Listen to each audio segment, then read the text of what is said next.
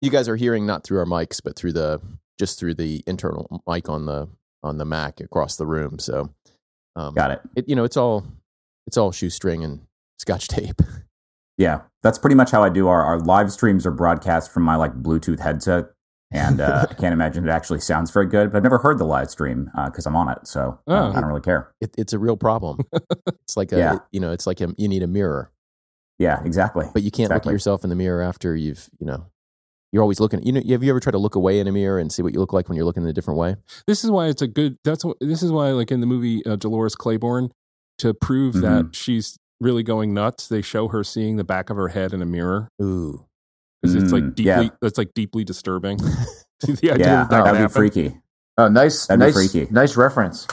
Haven't thought about that movie in a long time. Well, if I saw the back of a white guy's head, I would just lose my mind. Instantly go insane. In your last episode, so I don't know if are we going to do a pre-roll? Are we going to cut this up? What are we going to do? We got the First Mondays guys on. This is really exciting. It's amazing. This is really exciting. But on your last episode, you guys mentioned Richard Feynman.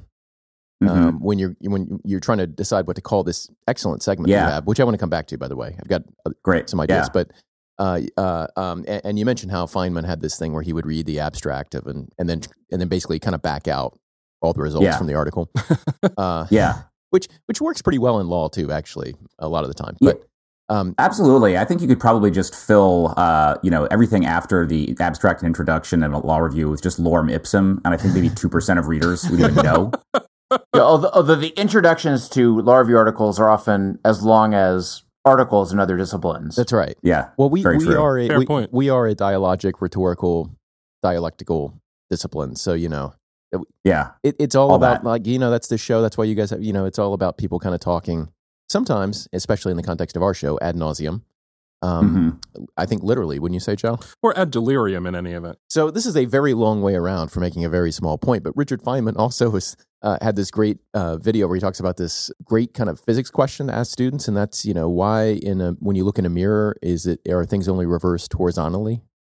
Yes, vertically? I love that. Yeah, because the answer ends up being because your eyes are oriented horizontally, right? No. No, I don't think apparently that's I remember right. this video very well. It's the I way just guess at the answers to physics because then problems. you could just turn your head and it would change, right? Exactly, exactly, and it doesn't. It has to do with the fact that the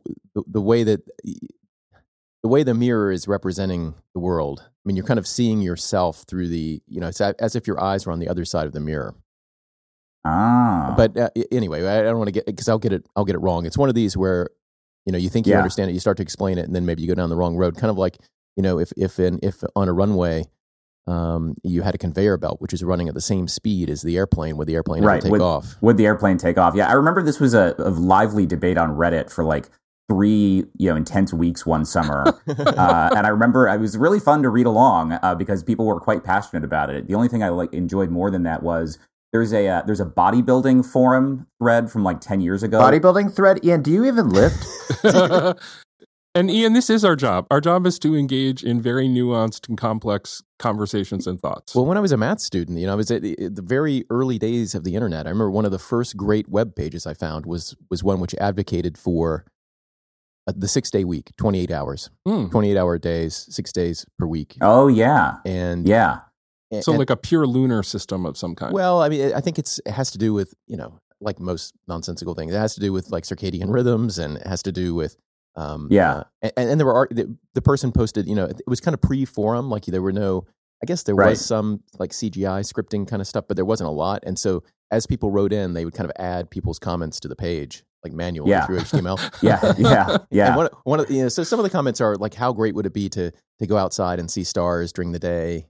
Some days it would be stars when you're going in, and some days it would be sun, but this actually works out. But if you put people down in a tunnel, in a deep cave, the claim is they would get on this 28-hour cycle. There's an XKCD comic about that advocates for this, that I think it's appealing to like engineer types like me, because you always feel like you're staying up late. And so the idea here is, you could stay up for 20 hours and still sleep for 8 hours, and the whole system just works. Yeah, there's just more time. So that was one of these internet comments, was farmers would have more time to grow their crops. Eventually, the furrow in my brow is going to start aching because I haven't unfurrowed since we started. Because this is all so fantastic. This is a terrific conversation. It is. So it's been great having you guys today. Thanks for having us on. And I now have good show.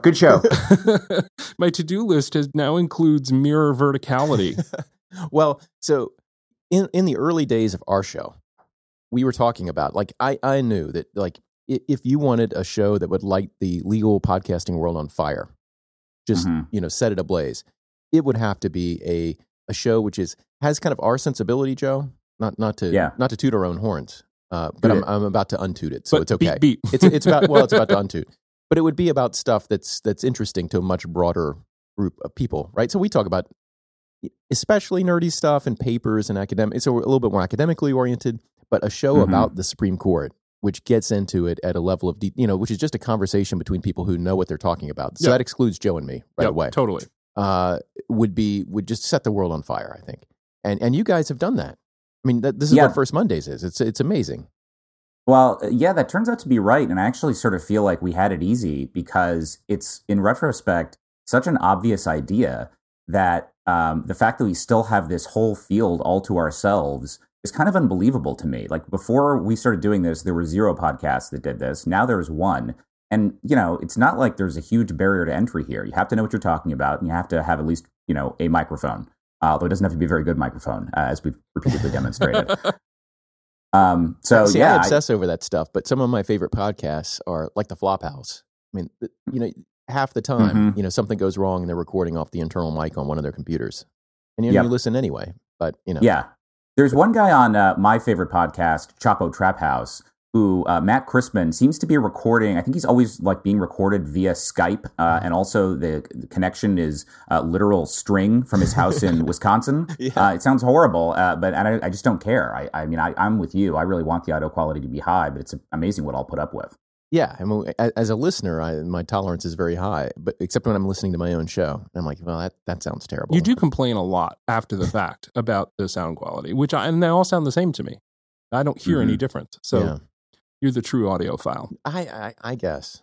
But the entry barriers are pretty low. We did have one idea for a show, which I want somebody to steal. I've wanted students to steal this for a while, which is a series of 5-minute podcasts. You remember this series, Joe? You remember the name of it? I don't. Summary Judgment. Oh, I like that. It's a little bit like your QP Richard Feynman segment. But it's a case which has already been argued, but maybe not decided, although maybe you could have decided cases. Maybe at the opinion stage. I forget what we originally came up with. I think it was at the opinion stage. But, the core insight is that most of what we do in law is not that hard. And you could explain why people are fighting within a couple of minutes. And then give the major bullet point, arguments and pro and con within another couple minutes. And then you can kind of come out with what you think. Summary judgment at the end. So like a 6-minute segment. Yeah, maybe 6 minutes. Maybe 6 minutes. I like that because I'm a sucker for a good name. I feel like, once you've got a good name, it's almost just worth it to build a show around it because you don't want it to go to waste. Absolutely. So when did you conceive of the name First Mondays? Was that before or after you conceptualized the content? Definitely after. Is Ian's idea to do this podcast. Ian actually, he often gives me a hard time because I don't listen to podcasts nearly as much as he does. And so we sort of just started shooting it around. I don't really remember, I think we were just sort of riffing on phrases associated with the Supreme Court. Yeah. First Monday in October, and then somehow we settled on First Mondays, which we like, although I think in retrospect, probably not the best idea to pick a name that kind of commits you to releasing the new episodes on a particular day for all time. Because it's now the thing where, if there's some weeks we're off where the court isn't doing anything and we don't release an episode because we're not doing these 52 weeks a year. We do a lot of episodes, but we get 10 people a minute sort of being like, "Where's the episode, guys? Where's the episode, guys?" It's true. Which is a little which I like that we have fervent fans, but it's a little annoying. And your fans are called firsties. And this is another great advantage of the name is that it comes with a nice tagline for the fan. We don't call our fans oralies. No, I don't think that would be as big. Call them oral advocates. No, we could call them argies, but I think that's the best you could do in terms of a fan name with what we've got to work with. I think we just that's why we just got to stick with friend of the show, the generic friend of the show. Yeah, friend of the pod, sure. But the only problem with oral argument, once we settled on our name, it seemed like the right name, and once we kind of got the little graphic together, that seems right. It seems right for what we're doing. Just like I guess First Mondays may have seemed that way for you guys initially, but I wonder, like, one of the things about oral argument is if you just Google oral argument, you get a bunch of stuff. And if you Google Oral Argument podcast, you do tend to get us, but there are other podcast series based on actual oral arguments. So it's kind of difficult to kind of figure out, like, is anything going on? Do you get that with First Mondays, or is it distinctive enough? It is distinctive enough. Yeah, it's distinctive, but our search engine optimization is pretty bad. So this is on our long-term list of stuff to fix. But, like, I think if you Google Supreme Court podcast, I'm not even sure. Dan, are we even on the front page? We're now like number 9 on the list, so we're doing better. So something is working, but we're a little bit harder to find than I want to. And if you go to the iTunes store in Apple and you type in Supreme Court podcast, I don't even think we show up there at all. So that's bad. we need to work. We need like one of those SEO, those like scammy SEO consultant guys that charge a lot of money. Exactly. We need one of those characters from Silicon Valley to like become real and join First Mondays. Yeah, but you got to set up. You got to pay someone to set up like 1,000 different websites which look legit and all link to you, because then your page rank goes up. And so it's all scammy. It's all gross.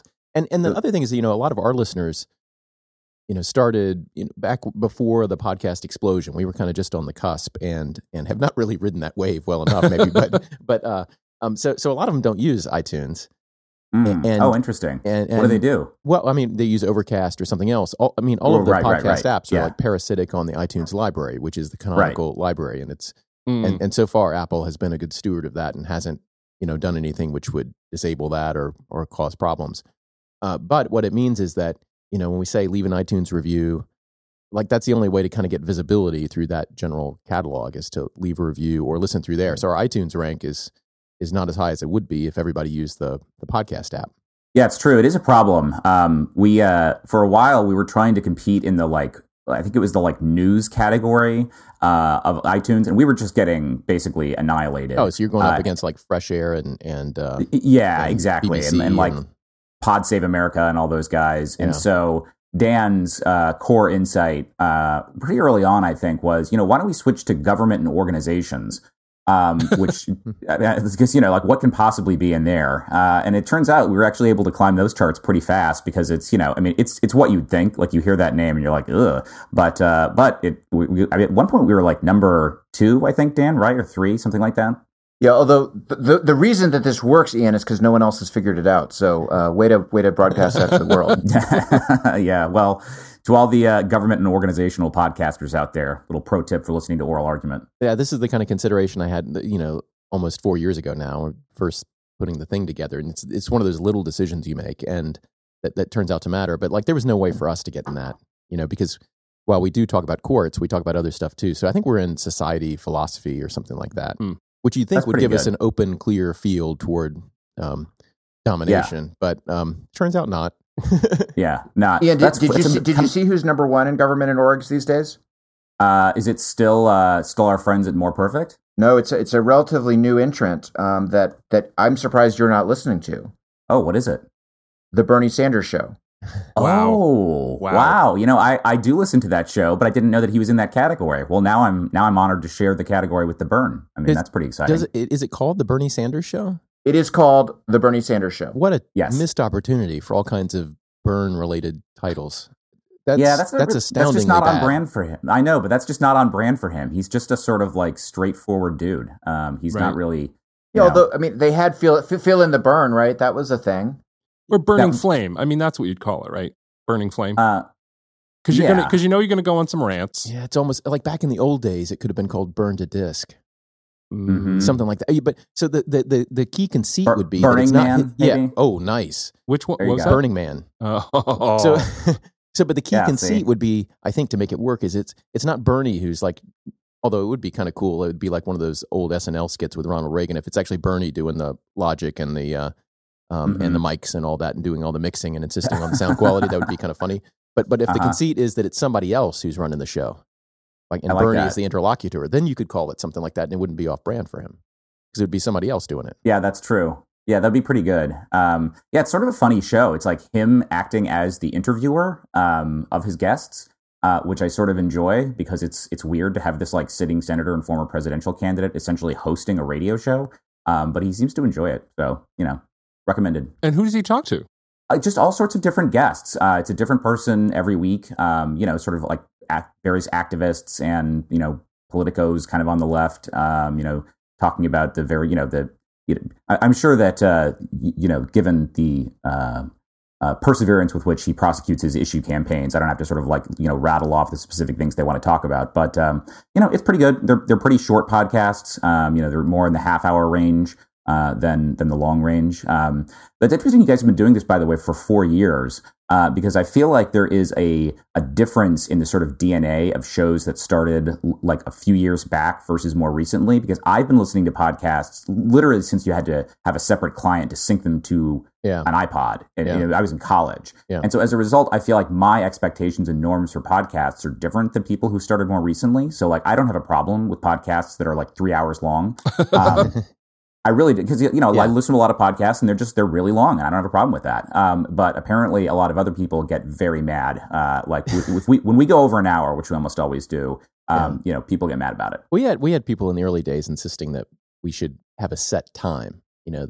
There were some people who said it should be an hour exactly or something like that. And I think there are ways. That makes no sense. I mean, that's one of the whole advantages of the medium is that we don't have to be constrained by that. But you don't understand that until you spend some time with a podcast app listening to podcasts that show up. And then you start to realize the advantages. And of course, you listen at different speeds. Famously, I listen at 2x. Joe listens at 1.5x. And with Smart Speed on Overcast, So that's hardcore. But there are waves to this thing. So when I was in law school, so this was when iTunes was first released, I think, or around that time, and then the iPod comes out, and of course, you immediately, once the iPod comes out, you're like, I want to listen to there weren't a lot of podcasts. I think Adam Curry's thing had not even gotten going yet. It was like Adam Curry, and that was pretty much it. But there were plenty of shows that started to like stream online through that god awful Real Player. NPR shows I would listen to, like All Things Considered, and then some of the Saturday morning shows and things. And I wanted to listen to those in my iPad. So I actually wrote this app that would like string all these things together in AppleScript that would like on a schedule, like launch Real Player, launch the web browser, go to the website, play the thing, record it, and then send it to iTunes. So that all the things were there waiting for you to sync up. So it was like, it was called Streamers, and it was to try to create like a podcasting thing but I didn't call them podcasts at that point. And then podcasting took off, and then it got better, but it still was like Ian, I think you and I and maybe Joe, maybe some others were nerdy enough to think, okay, well, I'm going to subscribe to these things through RSS, and I'm going to sync them up to the iPod. But it's really the phone. The phone is the inflection point. Totally. It really was. Yeah, absolutely. Because it finally made it possible for a person who was not interested in playing with like third-party RSS readers and like syncing stuff. Like it removed the whole need to like sync a thing. Yeah. Like once you've eliminated syncing, you've made it possible for a normal person to do it. And also, I think the other big thing I think is underappreciated, especially by me, is the ability for most modern cars to like easily hook up to an iPhone and play stuff in the car, because if people commute, it's a big deal. And, if it's a pain in the ass to sort of get the podcast going in your car, people aren't going to do it. But now that every single car can sort of hook up via Bluetooth or whatever, I think that's been a big, big help. I remember the first time I got into a car and that worked seamlessly, and it just started playing. And I was amazed because I just assumed that anything having to do with any user interface in a car would be terrible. Is going to be awful. Right. Yeah.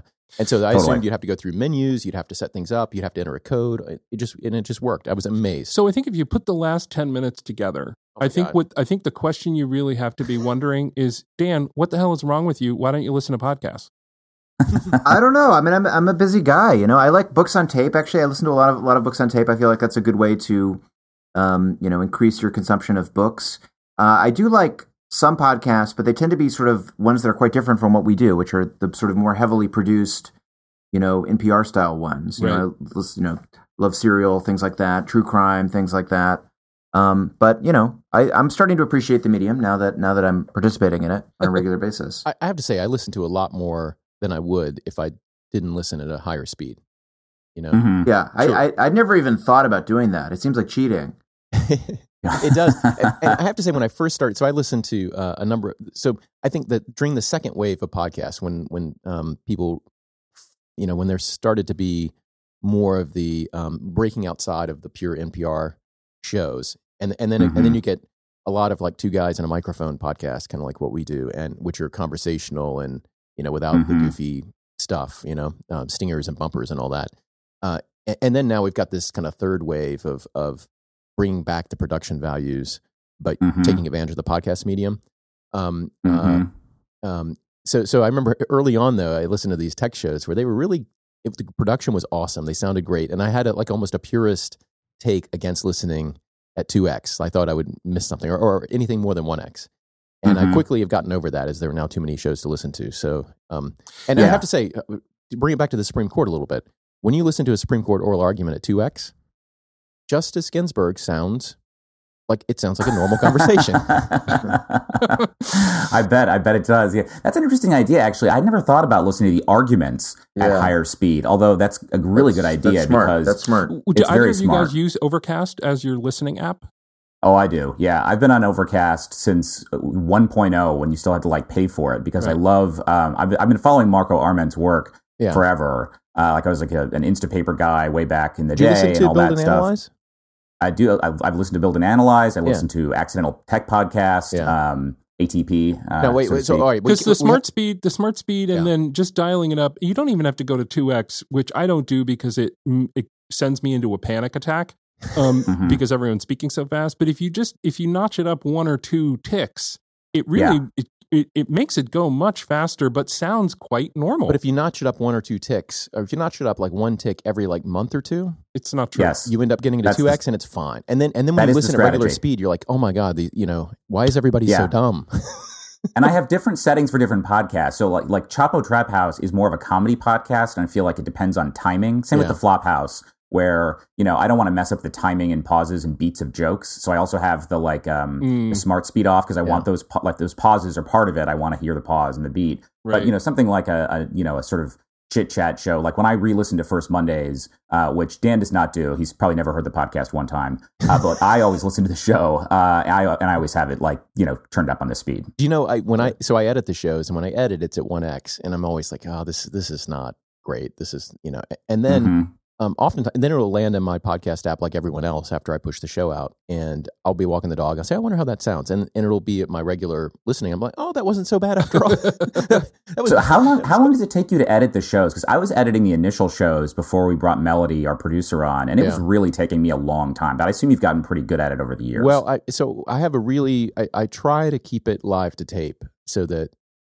But earlier on, I was doing more editing of taking out ums and ahs, especially of the guests. Rarely with us, because I want to make it so that the listener's getting an efficiently listenable show, and I want the guests to sound great. And so I was doing, and when I do that, it can take several hours to do a 1 hour show. Yeah, but now it's if it's live to tape, I'll just have to kind of listen through and take out stuff which is distracting. But I don't edit for content at all, and that's like 1x. This just to make sure there's nothing that I really and also I'm doing show notes along the way.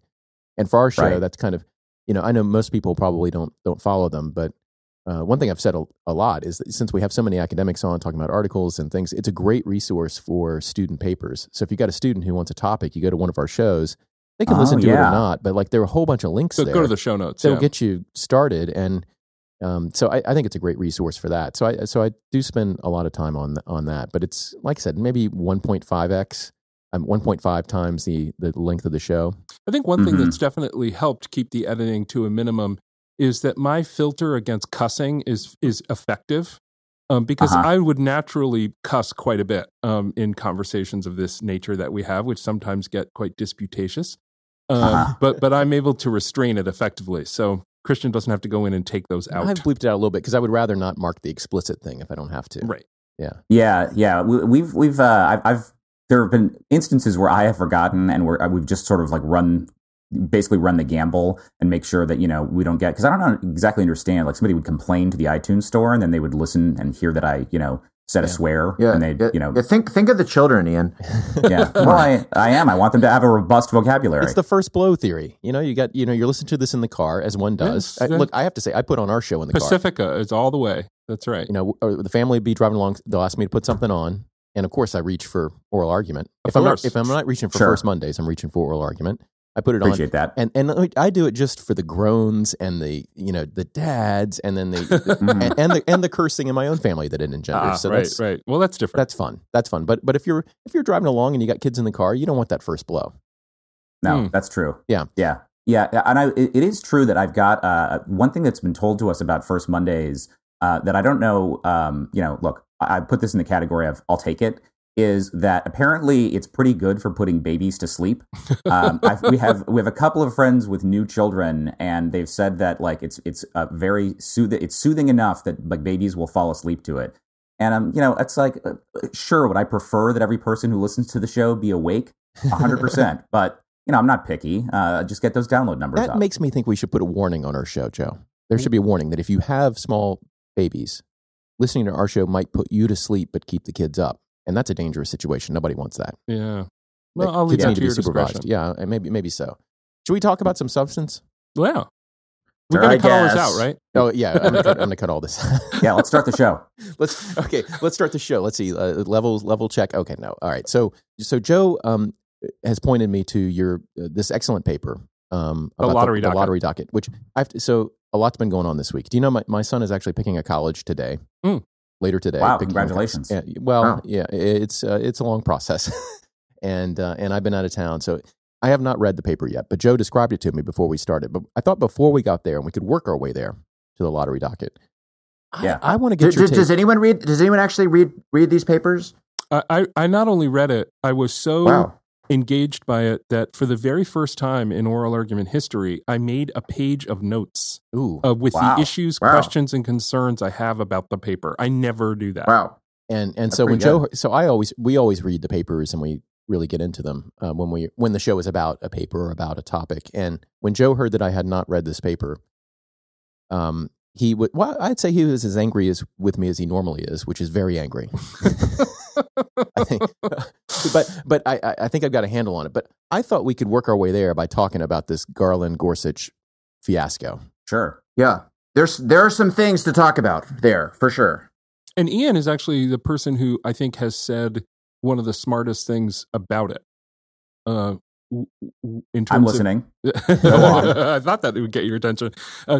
Simply that the latest move is never the last move, and I don't know why that hadn't occurred to me before I heard him say it. But it's it is a very powerful piece of advice, I think, about how this is going to unfold in the future. We don't know what the next move will be, but we know there will be a next move.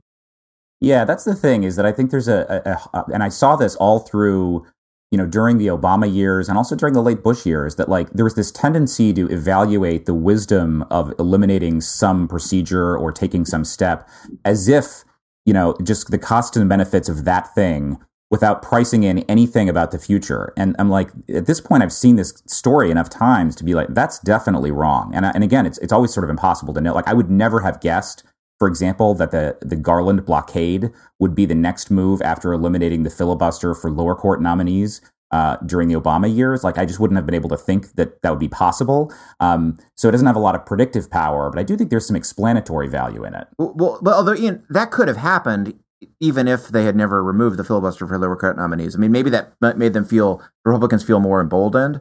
But yes, given the stakes, not obvious they wouldn't have tried something regardless, right? I agree with that, but I do think that there were people like Lindsey Graham and other Senate institutionalists, and I don't regard those Senate institutionalists as always behaving in a totally rational way, but I do think that they really do exist, as evidenced by the fact the filibuster lasted this long, and not always for sort of short-term strategic reasons. But yes, I agree with you, but I do think that once that was done, a further escalation was inevitable, and then here we are. Do you think that these rhetorical institutionalists like McCain and Graham, are they in practice institutionalists? I mean, are there things happening behind the scenes that where that kind of straight shooter, middle ground, non-ideological portion of what we sometimes hear in rhetoric actually becomes a block to something that goes down a pathway that the Senate Republicans went down with respect to Garland. I think so, because they got the sort of compromise group together in the Bush administration, right, when there was another one of these sort of big conflicts over a bunch of Court of Appeals judges, and some people sort of in the middle.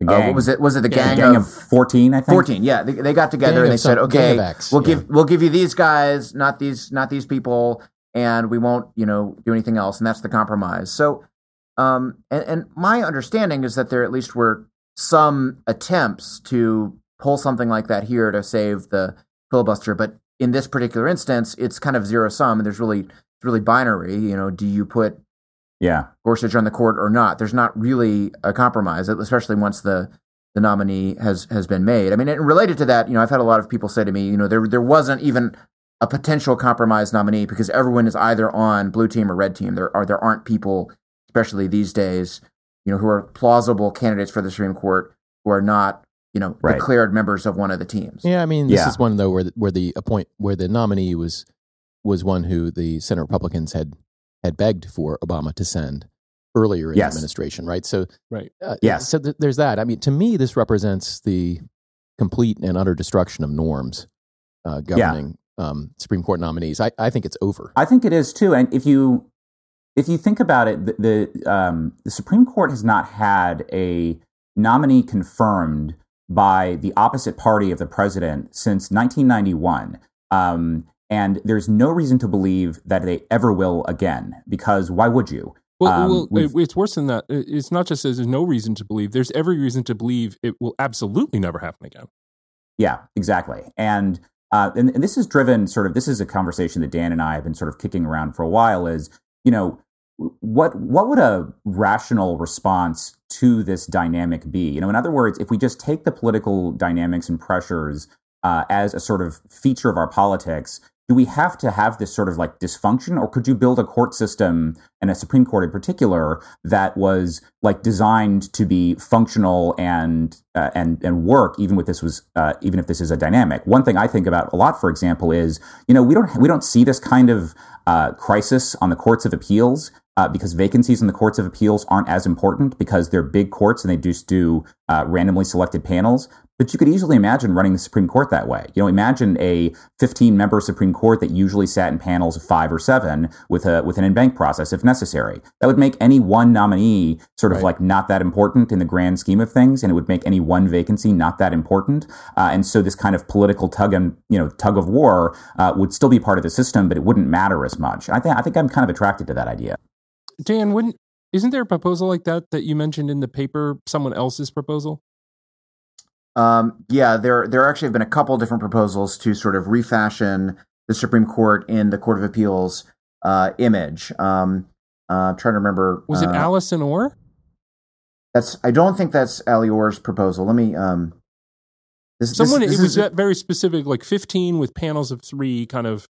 I'm pulling it up right now. This is the scary thing about being on a podcast where I know you guys don't edit anything out, because on our podcast I would just seamlessly go to this in the post-production, and it'd be like, oh, he just had that on the tip of his tongue. Well, it's not your proposal, so it's not a big deal that you don't recall it. Of course, I don't remember a lot of the things that I cite to and talk about in papers. Well, let me. While you look for that, I think it's the Tracy George and Chris Guthrie. That was it. Yep.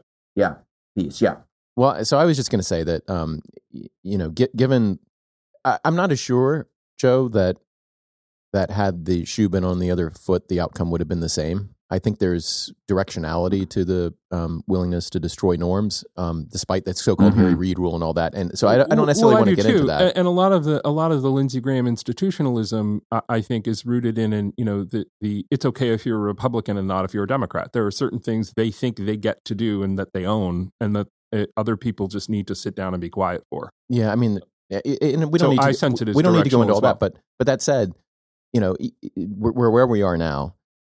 Like I said, there are basically no norms left. I think it was, the idea that the Senate will police its own constitutional obligations is gone. If there's a textual argument for it, it will be made.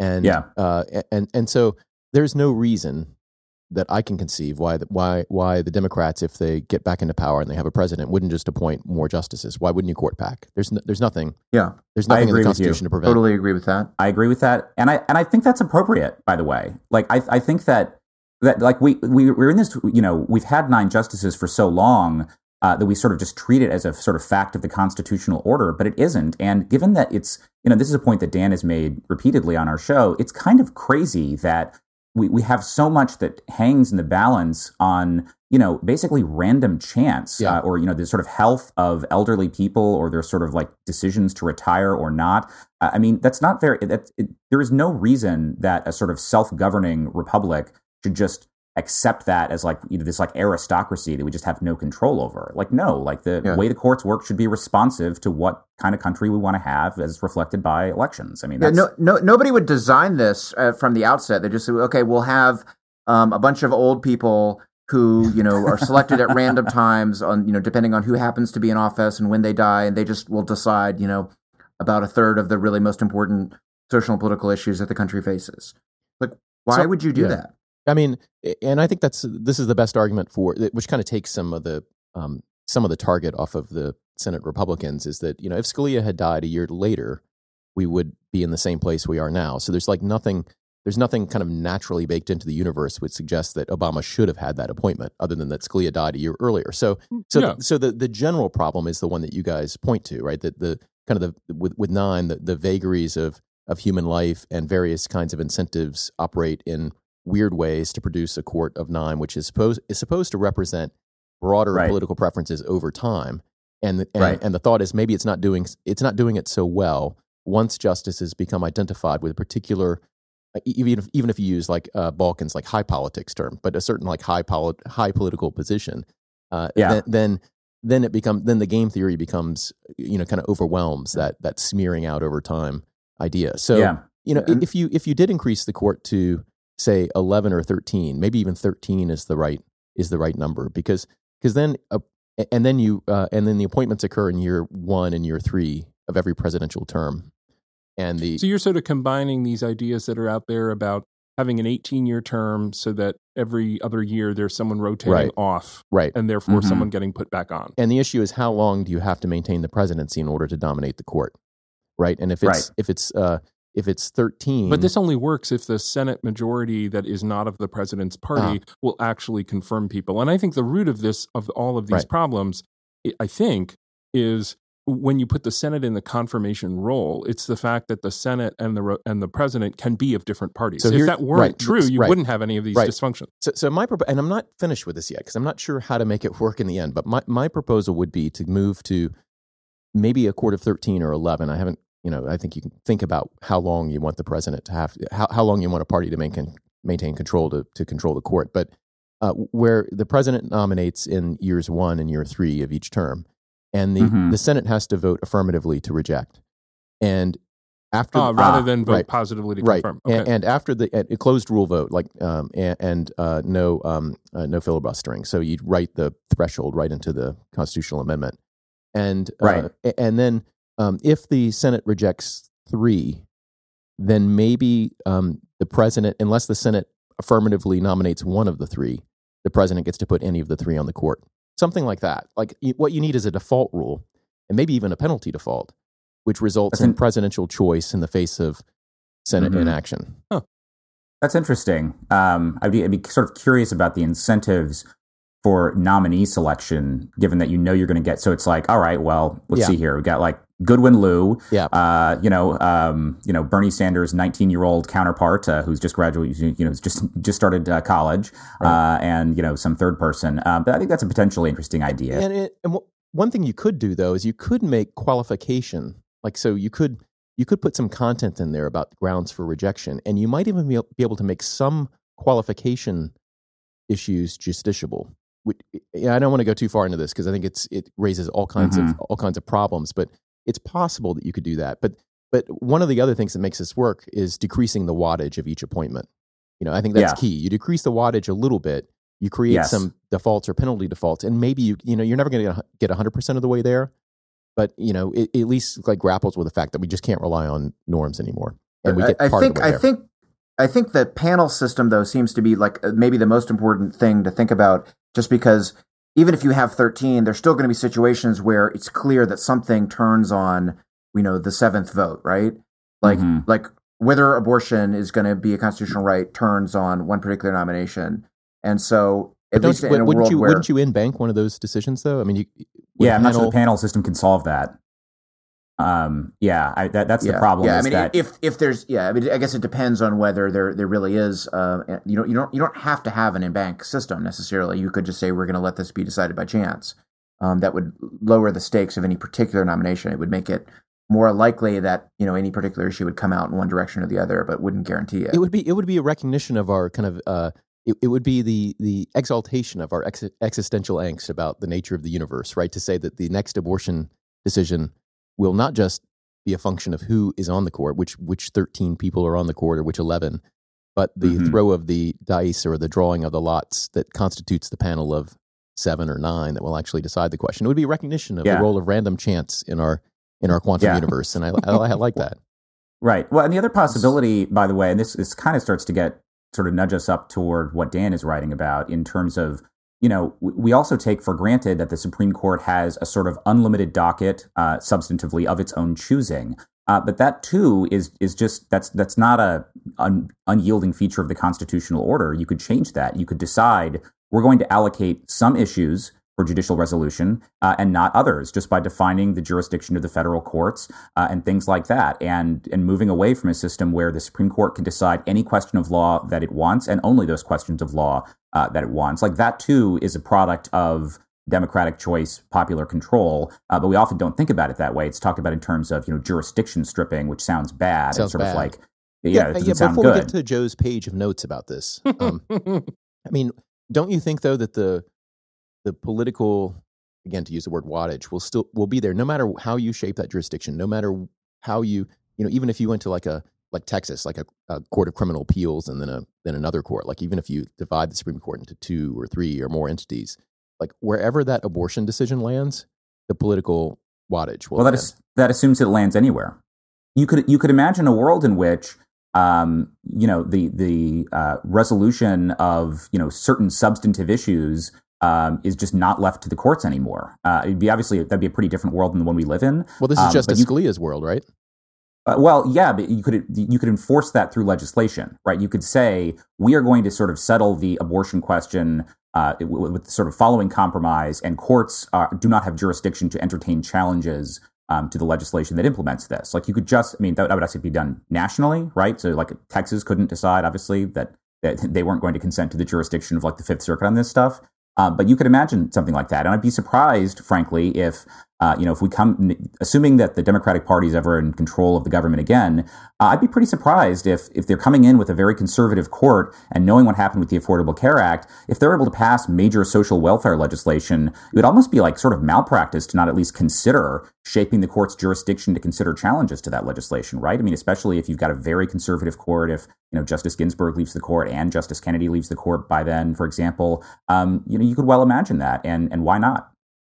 Yeah, the exceptions clause really needs to get taken out and run around the track a few times, and so that people figure out what's the smartest way to do this. Yes, you're right. absolutely. Not thinking that through would be problematic. You also can they used to do this, just like cancel sittings. They'd just be like, October term 2018 is canceled, and the court just like has nothing to do. They're just sitting around. Yeah. Go run the Smithsonian. Yeah, go teach in Europe for even longer. But has that been done since the Great Depression? I don't think that it's been done anytime recently. So, I mean, in the age of the court as the particular kind of institutional check that it has become. No, definitely not. But I mean, that's the point. I think we may, some of these things that we thought were off the table, are back on the table, and that's, maybe that's good, maybe it's bad. But courts only work so long as, as sort of neutral decision makers, so long as people are willing to let them do what they do. And once, things change. One thing that's really interesting is that we're probably going to see, if Justice Kennedy leaves the court, we really will see in the next few years, for the first time in many decades, and I'm trying to think when this was true, last year and probably maybe never, a court in which ideology completely perfectly tracks party affiliation of nominating president. That hasn't been true for a long time because Justice Kennedy sometimes plays against type because you had Justice Souter, who basically was a liberal who was nominated by a Republican president. And I think that's Justice Stevens, very much. It's really going to look very different to be in a world where we, have Democratic justices and Republican justices, and they really play to type. And I don't think that's a world that we should be excited about living in. Yeah, agreed. And I think the person that's going to make especially uncomfortable, by the way, is the Chief Justice, because I really do think he is a real judicial institutionalist. I think that is not a pose. He's genuinely concerned about the place of his institution in American government and cannot possibly like what he's seeing. And what would be strange if Justice Kennedy, for example, were replaced with a much more conservative justice is the chief would then effectively be the swing vote. Now, he's a very he's a conservative justice. And so I'm not going to say that everything's going to remain exactly the same, but he would really be in the driver's seat in terms of those, closely divided 5-4 cases that always exist. And we saw, for example, in this decision last week, in this, kind of housing discrimination case, he was kind of the swing vote. And I saw a lot of people discussing this might be the sort of future where, if you need to get the chief, if you're those 4 liberals, or you can't win. And so that's obviously a very different world than the one we live in, but it might be one we're heading to. Is there kind of I'm just thinking out loud here, is there a kind of judicial equivalent of what we're seeing with the Affordable Care Act dispute playing out? So my feeling on the Affordable Care Act, especially given its origins, is it's basically if you want to cover if you want a lot of people to have health care and you don't want medical bankruptcies and you don't want huge amounts of human suffering arising from ill health and bad luck, the most conservative solution to that problem is probably Obamacare, probably the Affordable Care Act. And so any attempt to kind of legislate to produce similar results, you're just not going to be able to do that. It's like fighting against gravity to try to create a more conservative bill that has the same effects. And so this whole, but there are political benefits to being against Obamacare, or there were, and now they're running up against the reality that actually to enact new policy is to, be in a way politically destructive. And I wonder, so much of the Federalist Society project, and I don't know, it is a reaction to New Deal compromises, kind of the new role of federal-state relations, the new role of the court in resolving core. I won't call them they're not like political values that are like the Congress deals with all the time, issues of taxation, but these are kind of core liberty values, the kind that Justice Kennedy writes about soaringly. The abortion right, the right to gay marriage, all of these right, and the right to be read a Miranda warning, which upheld as kind of pragmatically rather than as so all of these things that we think of as kind of basic liberties and the basic kind of liberty compromise and the compromise over the role of the federal government, the administrative state. There has been a move against it, and I wonder once you get to the point where you have the power to undo a lot of that. When you have the 5th vote, the 6th vote to get rid of the Miranda warning, to really put teeth in the Commerce Clause, which I think is in its own way swimming against gravity, to try to return to the direct indirect distinction, all these things which didn't work. But the non-delegation doctrine. So once you start and undoing Chevron and trying to find other ways to undo the administrative state, once you have the power to do that, do you do it? Because you're quickly going to run into the effects of that, right? Are you really ready to, are you really ready, for example, to, and I think that here, it's the classic example, but I think it's true for a reason, is, are you really ready to permit significant restrictions on abortion? Because, that would really affect a sort of kind of a revolution in American life if it were possible for, large swaths of the country to outlaw abortion. If you're willing to do that, then, that is not going to be something, overruling Chevron. Okay, I don't think there are going to be demonstrations in the street. But, an effective overruling of Roe and Casey, I think you would see, ACA/Women's March level demonstrations with that. And is the court really prepared to sort of go there? Yeah, I've been talking with friends about that as well, like a frank overturning of Roe. Like what is the court's best play?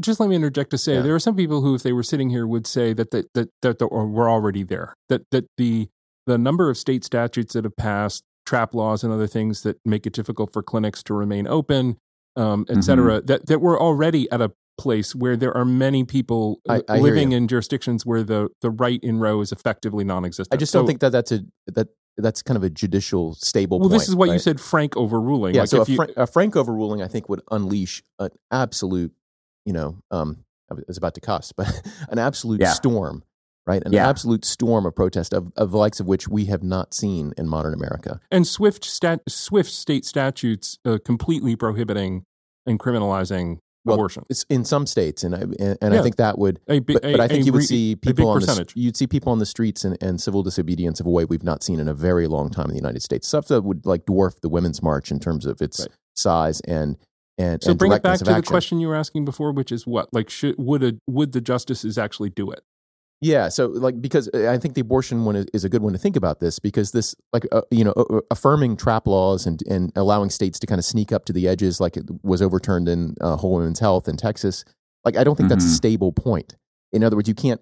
I don't see a judicial philosophy other than the O'Connor-Kennedy pragmatism, right? Which is just we're going to find the center of American politics and land ourselves there, right? Like reconciling, in a weighing kind of way, libertarianism and women's rights versus like states' interest and religiosity, like all of that. We can put it in the hopper, and that's the way we're going to come out. Like you can kind of keep setting that center point, but once you have ideological views in which are dominant on one side or the other about either women's liberty or sanctity of life, et cetera, then I don't see how one of this political compromise, the O'Connor-Kennedy-Casey compromise, is a stable point anymore. And if it's not stable, what happens? Yeah, I've heard a lot of people say, the Republican justices are really smart. They know that it's better for them to keep sort of Roe alive, but sort of on life support because, it would be this huge, the Republicans would lose this big chip in elections that gets their base out.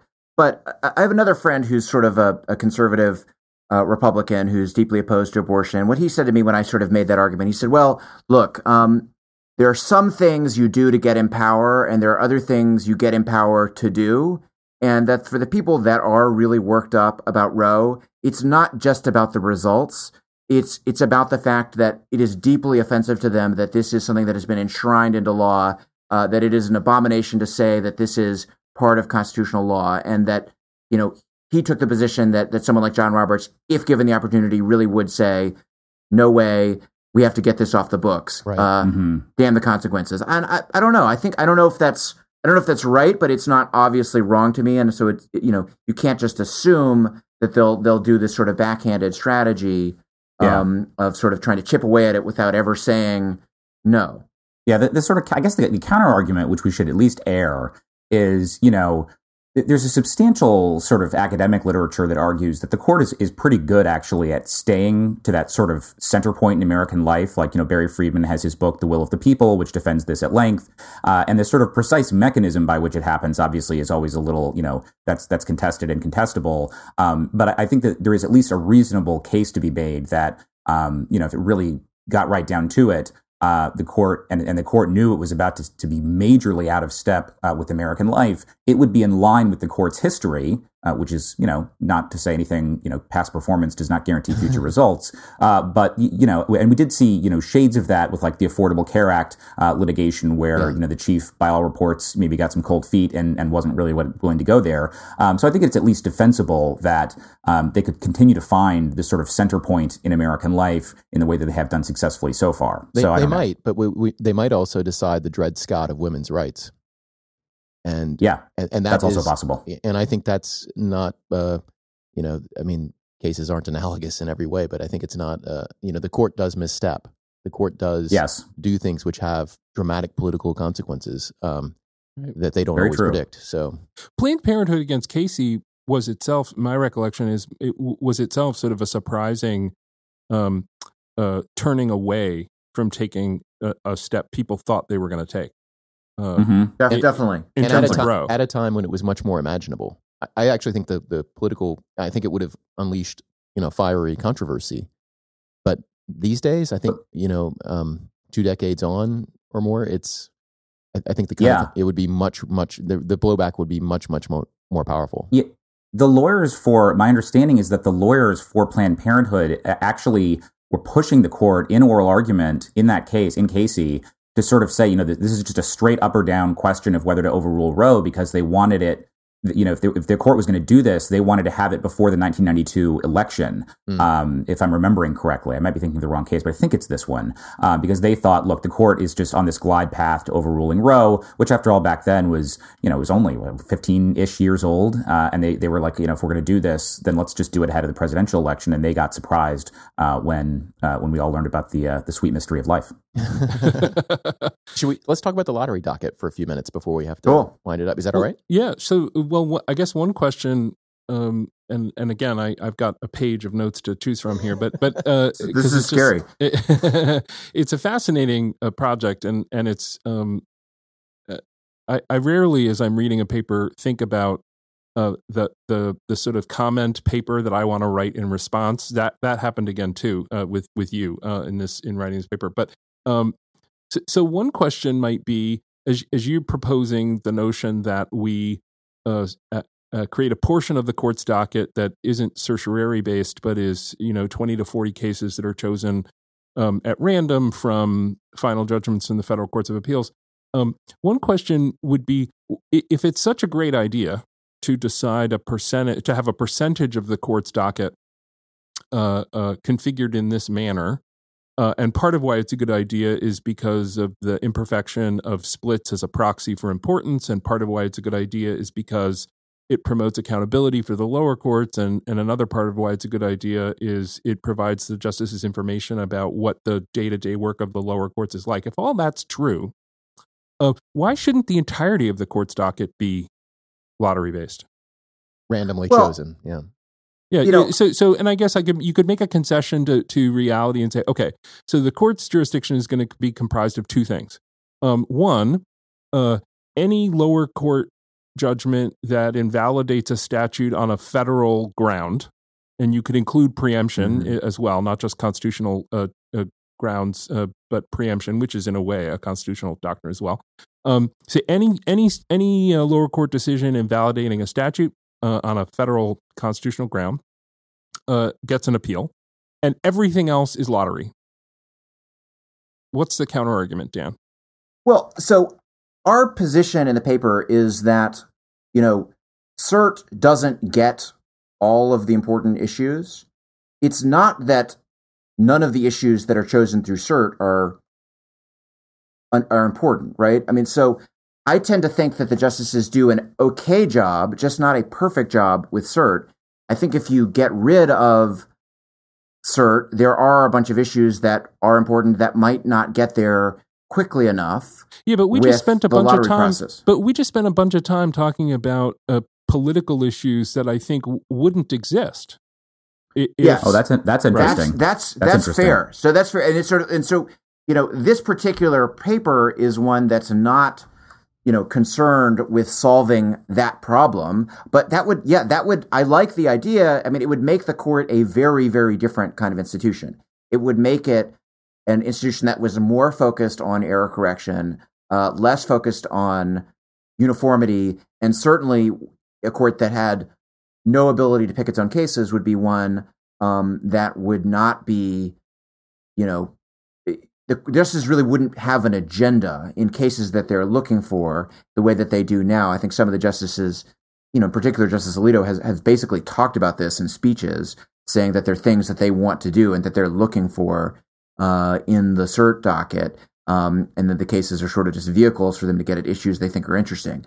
That all goes away. And certainly, post 2016 election, I'm finding that idea a little bit more attractive than I might have when we first conceptualized this paper. And that agenda setting authority is exactly why Judge Posner, says that the Supreme Court is not a court. I mean, it's one of the key. He's got several different arguments, but one of them is that they have, like a legislature, the ability to, through cert, because they have so many cases and they can pick from a large number. They can pick a small number of cases from a large number. They can basically pick which issue to work on. And an institution with agenda setting authority is not a real court. Now, the abortion issue gets there anyway, as soon as a lower court invalidates a state statute on constitutional grounds under the model I just suggested, which was there's an appeal right and then a lottery box. So some issues are going to get there anyway. The same-sex marriage issue. So maybe this Obamacare gets there. On the commerce, it did. On the commerce it does. Clause? It would. Yeah, well, the question is, that's another question though. If it gets there on commerce, but you have several different attacks, do they all get there? Is there a supplemental jurisdiction under this lottery idea?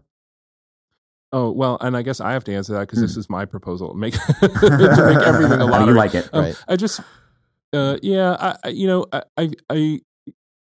those are interesting subsidiary questions. I think to the degree that one finds the argument about the distorting effects of cert on the court's informational base about the work of the federal judiciary generally, to the extent that you find that compelling, and I actually found it quite intriguing, I think having more lottery-driven stuff than less makes sense to me. Because the lottery is the way you get stuff in there that's just the meat and potatoes of what federal courts do. Right. I mean, and I think there's a lot of upside to that. I certainly would be intrigued to hear, Dan, what you would think about, for example, having the lottery be the default and the cert docket be the one that's like, okay, it's like you get 15 cases a year that you can pick. The rest we sort of fill in at random, for example. Like, is it important? I don't think it's important necessarily to your claim that the lottery docket be smaller than the cert docket. You could imagine reversing those proportions, right? Yeah, totally. I mean, I think part of the reason the proposal is structured as it is to try to, it's kind of a kooky proposal and we don't necessarily expect anyone to take it up anytime soon, but at least to try to make it seem like something that you could, in some plausible universe, convince the justices to do on their own, rather than just sort of foisting on them, because they have lots of ways, even if you give them jurisdiction, they have lots of ways of sort of getting rid of that jurisdiction. So, I think that wouldn't be a crazy way to have the system work, to have more lottery cases and a smaller number of cert cases. And I think I would like that. I think in part the proposal, and this is still a work in progress, so it's, Will and I might change how we think about that over time. But right now the proposal is framed as it is to sort of say, look, guys, you can basically keep doing what you're doing. Let's just fill in a few of these, and you might seem a little crazy to you, but it actually would enable you to do things you really want to do more effectively, such as resolve important issues of law and supervise the lower courts. How many of the cases that people on which people petition for cert, and you probably don't have the number, but what's your sense, were pretty obvious unanimous panel opinions? Oh, a fairly high number, but the thing is, things that's I think my point is that some things that seem like that at first glance, when you actually get everybody in the room, you get your 9 clerks doing your bench memo, and you have people doing really good briefs, and you have an oral argument, and you have all the justices there, it turns out that things that seem obviously right are obviously wrong. Mm-hmm. And I saw this, I'm sure you saw this all the time, Ian, is that there's some way in which I genuinely believe the court is not just more infallible because it's higher in the hierarchy, but it actually is in some objective sense better at answering legal questions because of its institutional capacities. And so, my belief is that there's some things that come in the door and just, you look at them, oh, there's no split, seems sensible. And then if you actually really dig in and take the time to really do what the court does, which is, spend a lot of time thinking about hard issues, that it turns out that maybe what everyone thought was right is not the right answer. Yeah, but what I'm wondering though is we know that when you really dig in, you find these interesting issues as to cases in which you dig in and you find those really interesting issues, right? And is that, have we done, I mean, maybe you have an intuitive sense from having done it, but would that be true if you pick cases at random? Especially when the cost to petition for cert is way lower, because who's going to? I assume that people aren't going to spend a lot of time writing cert petitions and teeing up the issues in a way. I mean, you're going to be basically going off of lower court rulings, and maybe some record, or maybe you would write a page or two. So facts. I'm not sure how that would exactly work. Yeah, so that's a good question. So one thing we're toying with in the final draft, when we work towards the final draft of the paper, is maybe sort of having an appendix where we just pick a bunch of judgments at random and sort of go through and sort of say some things about them.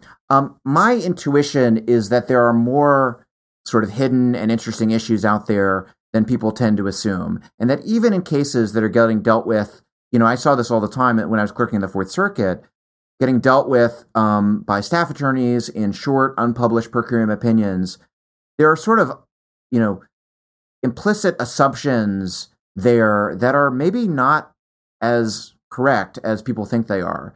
And that if people dug into them, they might figure out some things that were wrong. And I certainly saw this when I was clerking. We saw things that came in by cert petitions because one of the litigants felt sort of aggrieved, but it didn't come close to meeting the criteria.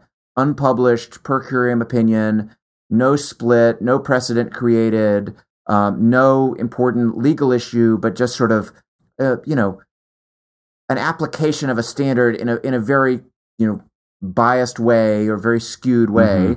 And, I think that seeing that some of the time, it could be helpful for the court and could be helpful for the law.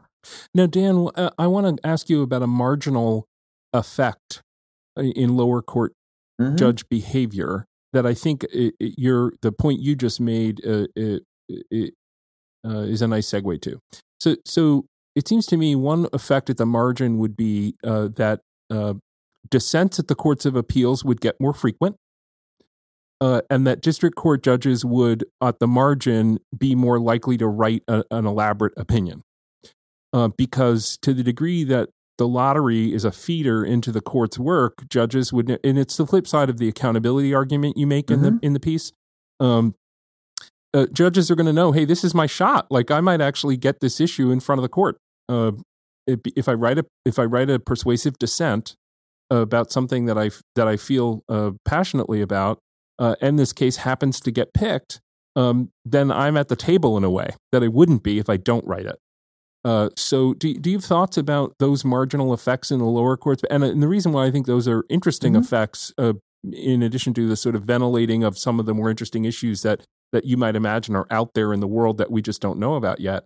But it will also, both of those effects would slow litigation down. That's interesting. So I hadn't really thought about those particular effects on judge behavior beyond our hope that this would increase accountability. Now, I think one of the weaknesses of the proposal and something that we're still thinking about is, look, how many lottery cases would it take to actually meaningfully increase accountability? That was my question. If the lower court judges are deciding thousands and thousands of opinions, the fact that there's now a 1% chance or a 0.1% chance, does that really matter? I mean, my tentative answer to that is, well, maybe it's embarrassing enough to have the court take one of these cases on the off chance, so you think about it a little bit more carefully. But I mean, if that's true, I tend to think, for the most part, those things strike me as benefits. If it means that, in fact, direct benefits, the accountability benefits that we're talking about, that if there are cases where lower court judges think their decisions are wrong, but are just signing off because they think no one's going to be checking their homework, then they should be dissenting. I think that obviously there are some limitations on the ability of lower courts to, write reasoned opinions in every cases. They are a little bit overloaded, and that's why they tend to rely on staff attorneys and having their sort of whole separate docket of unpublished opinions. But, if that's what it's going to create, that seems like a benefit. If that means that if it's actually the case that having judges give the appropriate level of attention to every case slows cases down to a pace that isn't tolerable, well, then I guess we need more federal judges, or we need some way to figure out how to reduce federal litigation, right? If you had a Supreme Court of 17 sitting in panels of 3, maybe their capacity is 1,000 cases a year. I'm not sure. That's true. It's larger, but even still, so how many cert petitions are there? Is it 3,000, 5,000? 7,000 or 8,000 in a given year. So that would be substantial. However, the number of cert petitions, I think, is a very small fraction of the number. It's about a tenth, right, Dan? Final decision. Yeah. I think there's something like 50 to 60,000 final judgments in the lower courts, if I'm remembering the number correctly. So I mean, it's not a tiny fraction, but there are many more lower court judgments. So the most you could hope for is about a 2% review rate. Yes, which is still better than the way it works now, which is that outside of certain categories of cases, you can sort of think, I am going to be the last word. If you're a court of appeals judge, you think, we're dealing with this, random, Civ Pro summary judgment issue. We're writing an unpublished opinion. Nobody's dissenting.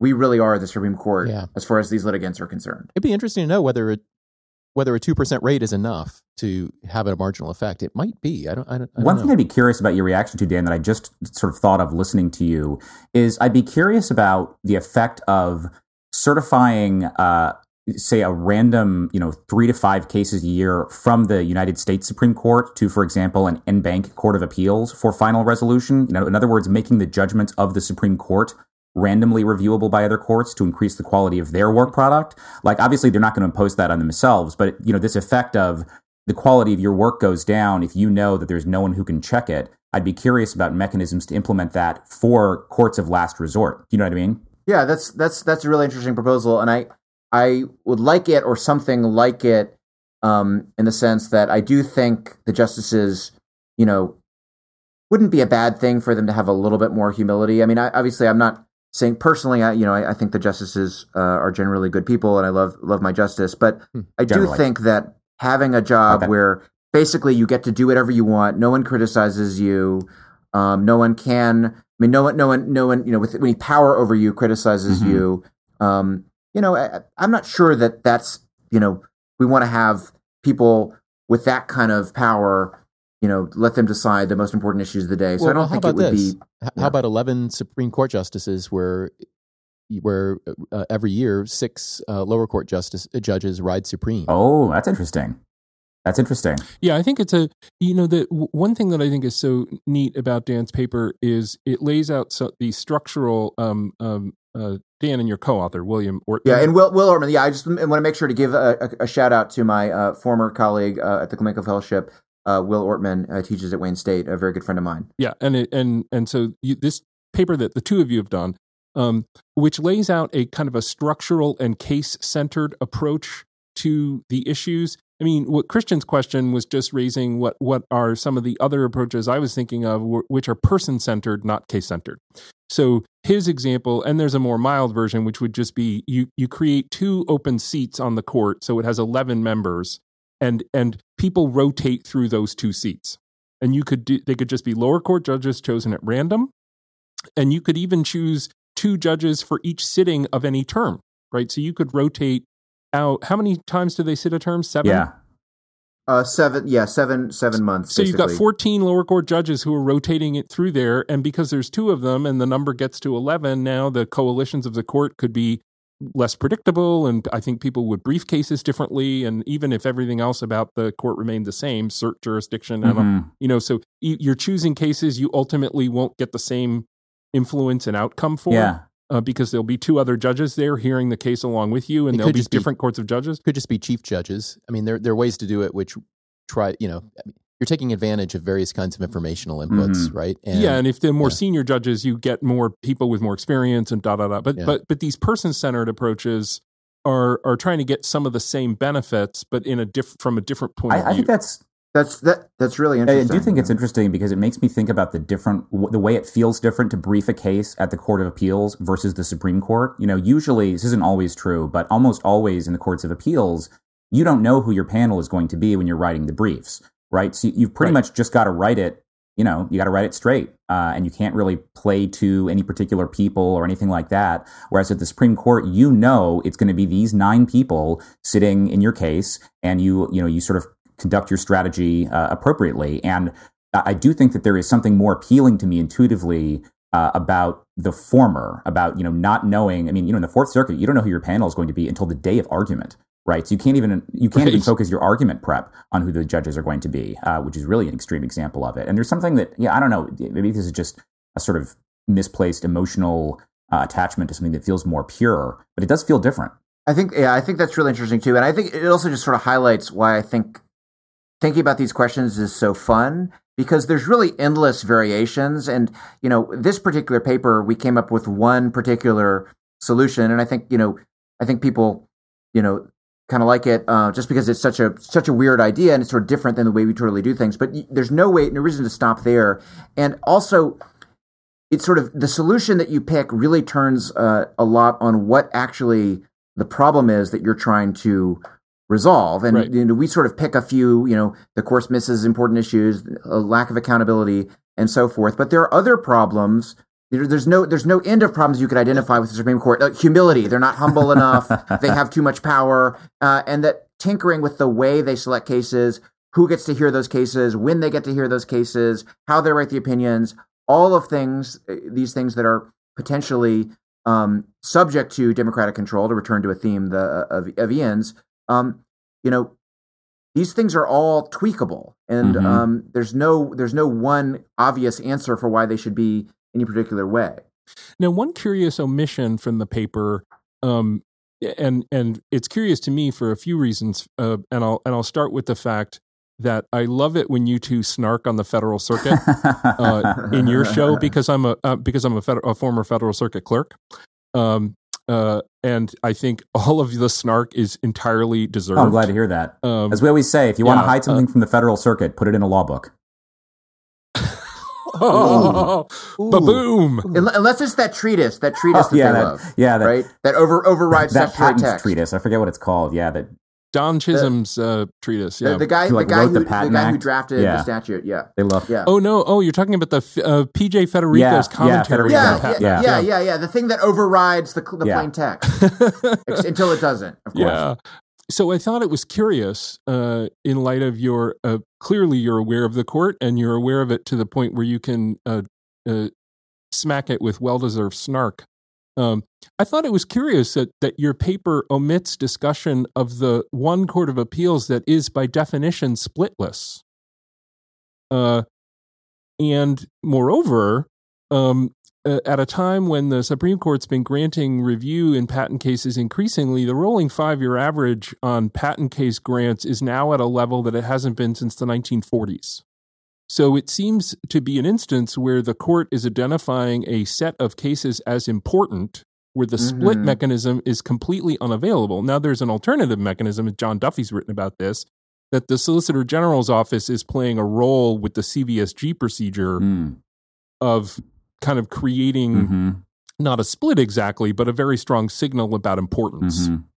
That's a good point. And it's something that actually I had to go check just now, because I think we intended to talk a little bit about the Federal Circuit. We do have a very, very short part of the paper where we talk about kinds of issues where splits don't emerge, but that's a place where, for the next draft, it would be appropriate to spend a little bit of time talking about that. So, it is true that they're not only relying on splits, and they do figure out other ways to find indicators of importance. But I think that with the Federal Circuit, it may have taken them a little while to sort of figure that out. And now the Federal Circuit has lost so much credibility at the court that they're actually sort of especially eager to take their cases. But, that itself, requires the court to be, pretty attentive to what's going on there. And it's not at all obvious that they can do that with every court of appeals, with every issue, give it sort of that little level of extra scrutiny when there isn't a split there. Right. I think that another area that it might be interesting for you to look at in terms of the next draft is, my recollection is that there is a sort of a stronger than normal norm against creating a split in tax cases.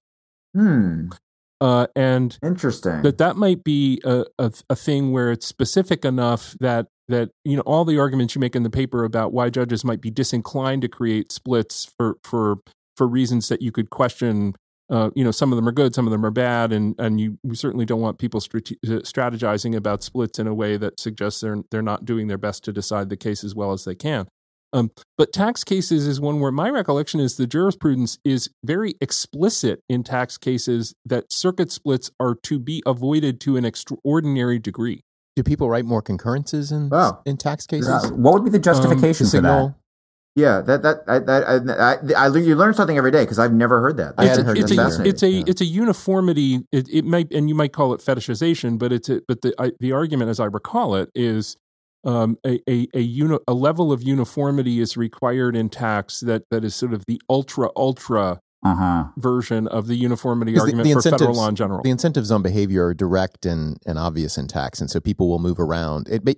I think maybe by creating a split, you're forcing the Supreme Court's hand in a way that you aren't in other. You can't just let that split linger without people moving around taking advantage of different That's a tax good point. rules, Although right? yes, and I think it's made more complex by the fact that you've got there are different jurisdictional pathways. So you've got, if you don't pay the tax versus you pay it and sue for a refund, the latter goes through the Court of Federal Claims in the Federal Circuit under the Tucker Act. So a case you could look at, Dan, is Washington Energy. It's a case from the mid-'90s at the Federal Circuit that goes through some of these concepts. And of course, that's 20 years old now. But yeah, the tax matter is one that splits. The possibility of a split is itself the subject of jurisprudence. I didn't know that, so this is going to be very, very helpful. Do you remember listening to that? Makes me remember very dimly that there is some substantive rule that I think may involve the DC Circuit. It may be a rule of the DC Circuits or some other circuit with respect to the DC Circuit about we don't disagree with this Court of Appeals on this kind of issue unless there's basically a really good reason. Do you remember what I'm talking about? This is a thing that is out there. I think it might be maybe it's I mean, I've heard that there's sort of informal things like that where other courts of appeals defer to the Second Circuit on business law issues. Yeah, but this is a more formalized version of it. I didn't realize that there was sort of, that's interesting. We need to run that down. Is this like a DC Circuit review of district, what is it? The local cases that come up through the district? Maybe. Do they defer? Maybe. I mean, were they like the Supreme Court of the District of Columbia? Yeah, no, I think it's not that, although that would be interesting to look at too. But it's such a dim recollection that it's a totally unhelpful sort of, comment for revision. just somewhere in the Federal Reporter, I think there's some stuff about that. You guys should really read it. But I remember being sort of surprised by it too, on the ground that wow, what is this? We're sort of designating an expert court for these matters now? That's weird. It's interesting too how the Federal Circuit is a little bit more the Court of Federal Claims, Federal Circuit, Supreme Court pathway is much more like state courts. Totally. Right, because they have they're each there's only one court to go through for a lot of different kinds of claims. Yeah. And so I wonder, looking at state Supreme Court cert practices, where you don't, maybe they were, I guess there are many state Supreme Courts that only have one appellate court, right? They don't have appellate court. So there aren't the possibility of splits. And some of them take cases directly from trial courts. I remember Connecticut did that, right? So if the Supreme Court thinks the case is important enough, it will just take it right up and away from the appellate court before it can rule. But I feel like I'm about to lose the clock is ticking and the window is closing, and I've got the chance to ask Dan about Erie. Oh. So Dan, I take it you would, but so my guess would be that you would say that federal appellate cases that are in federal court only because of diversity, where the main thing going on in the case is a state law rule of decision. I take it you would not want those put in the lottery, or would you? That's interesting. That's something. This is one of the things on our to-do list to try to figure out what to think about that. It's so you wouldn't get some of the benefits that we identify from such cases, in the sense that the court isn't supposed to be resolving important issues of state law because they're not the final authority on those issues.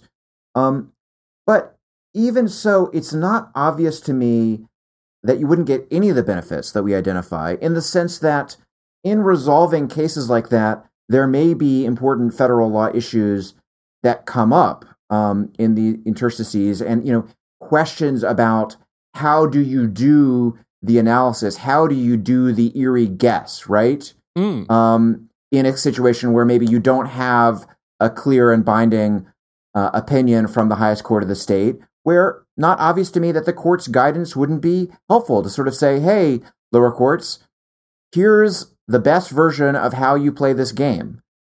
Here's what we do. Here's how we're going to try to answer these questions. Not because the court's resolution of that particular question of Illinois contract law is so important, but because the court would be showing as an exemplar, here's how to do that process. Here's the best way to do that. That itself is part of federal jurisprudence. Yeah, that is part of federal law. And that would be, that could be quite helpful to lower courts. Maybe preferable, though, through some combination of federal and state law, to make every judgment on state law potentially appealable to a state Supreme Court, right? Rather than certification beforehand. So why do you need that though? I mean, because already federal courts are deciding issues of state law in ways that the highest court of the state might disagree with if they were faced with it. Where they have to make these guesses, and sometimes they make those guesses incorrectly. So not obvious why the Supreme Court can't be getting those guesses wrong once in a while too, because the state high courts will get a chance to decide the issue eventually.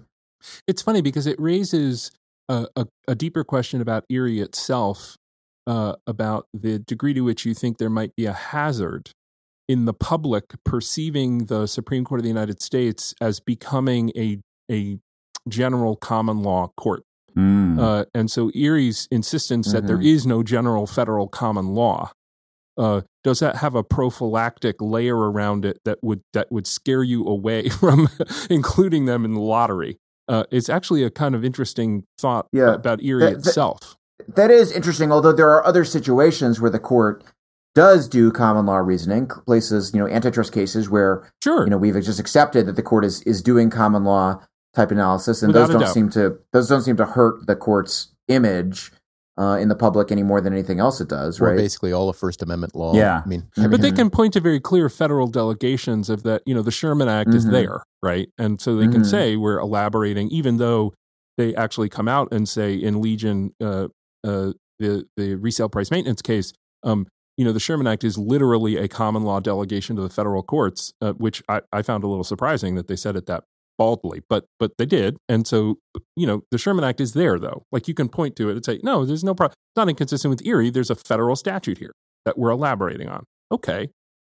Whereas if what you're doing is, a UCC case from Wisconsin, really? but courts of appeals do that all the time. I don't understand why it's more illegitimate for the Supreme Court to be doing that if other federal courts have to do it as part of their daily not illegitimate, daily but less work lives. beneficial. Yeah, right? I wouldn't have used the word illegitimate. I would simply say the symbolism is different. That when you got the highest court, which felt it was important for its continued institutional role in the 1930s to affirmatively turn away from this vision of the Supreme Court being the general common law, the highest general common law court of the United States. Like, it affirmatively rejected that future. Yes. Yeah. Although I would be curious. Doesn't it turn on how it's doing the analysis?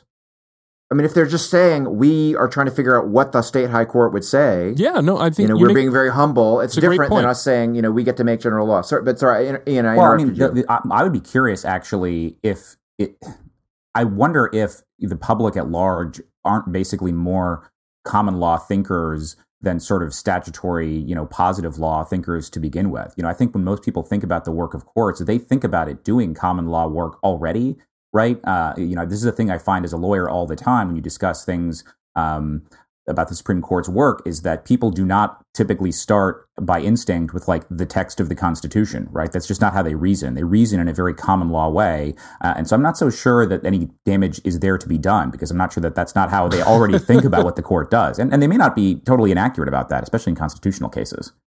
Wow. It's just kind of weird to think about the Supreme Court. I mean, to think about two layers of court, each thinking about what another court would do were confronted with it, when that court is available, to ask. This is a certification issue. Yeah, like you sort of, but maybe post-certification, which is just appeal.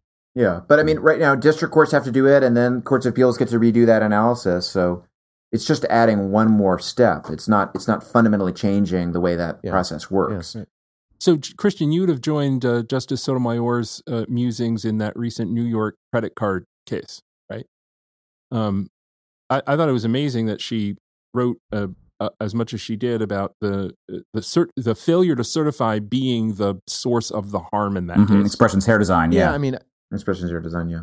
Yeah, I mean, I think my judge wrote a piece not too long ago about making federalism work better, and one way is like the whole EDPA thing is a disaster, I think, for federal law, but you can make it work better by giving states greater authority over state law, and really involving them in the process by having fewer federal crimes. There's all kinds of things you can do to try to make that, to get each institution doing what it does best, or at least focusing on developing competencies in areas where it could perform best. And so this is why, certification is one answer, but then I also don't see why you wouldn't just allow appeal. like you get a judgment from a federal circuit court purely on an issue of state law. Oh, why can't you take an appeal to the state Supreme Court? Right. That would seem to be, then you would have that potential. You get a lot of the benefits. Oh, so it's kind of like reverse certification in that, like the state presumably could just elect to take the case rather than having to wait for it to be handed to them. That's an interesting idea, right? Which gets some of the benefits of the lottery docket, but you're getting the right court. But why get the Court of Appeals opinion in that instance at all? Then, like, why even bother? They should just, transfer it. Well, because now you got a federal advisory opinion that binds nobody about nothing. Yeah, I guess that's right. So either there, it depends on how you got federal jurisdiction in the first place, and I guess my solution takes away there may be a bunch of federal issues or federal claims in the case too. I mean, usually they're in federal court for maybe it's diversity, but maybe there's a pendent federal claim or To give the state Supreme Court final authority over a diversity case would seem at odds with the reasons for diversity. But it would. But if it's a supplemental jurisdiction sort of thing, then it seems not at all at odds with that. Yeah, so, and state courts, state courts are of general jurisdiction. Nothing prevents them from ruling on federal claims. It's just they usually don't because people remove them. Right. Or they could. Right. Yeah. Huh. Oh. Are we going to do more? Have we done enough for today? Sure. We could have you guys on. Where are we on the page of notes? How many things have we worked through on that page? I think it's grown to 3 pages by now. Yeah, we've hit a few good highlights, and I just love that I got to ask you my questions. Well, you guys are great for agreeing to come on and to take time out of your busy schedule and your Patreon. This is a big moment for us. Our first podcast crossover. Yeah. I feel like this is a rite of passage. This is great. This is big. It's been a lot of fun. Thanks for having us on. This is it's been a fun chat. I love it. So we will put a link, obviously, to First Mondays in the show notes. But it seems like why everybody knows First Mondays. Yeah. That's going to help our SEO. So that's going to be great. That's yeah. High quality links. We've come full circle at this point. So you guys have just finished up. I mean, the oral arguments for the season. Mm-hmm. Basically, the oral argument season has wound up in the Supreme Court. Right. Yeah. We're not yet to the kind of the off season yet because they're busily writing opinions. So there's a lot more you guys are going to be discussing in the next couple months, especially when the big cases come down. Definitely, yeah. So a lot of reason to keep listening to First Mondays. Absolutely, and we'll be going over the summer. We'll be at a reduced schedule over the summer. We're going to have just 2 normal episodes a month over the summer. But yeah, this is kind of the nice part of the year where we don't have to read any more briefs. Because reading these briefs and sort of listening to the arguments and stuff, it takes a long time. But now we can just sort of read the opinions, look at the grants, and kind of riff on stuff, which is a lot easier. It's going to be, we're not fully wearing the Bermuda shorts yet, but we're pulling them on. Nice. Yeah. Well, thank you guys so much, and hopefully we'll be able to do this again soon. Thanks for having us. Take care. Yeah, you guys are the best.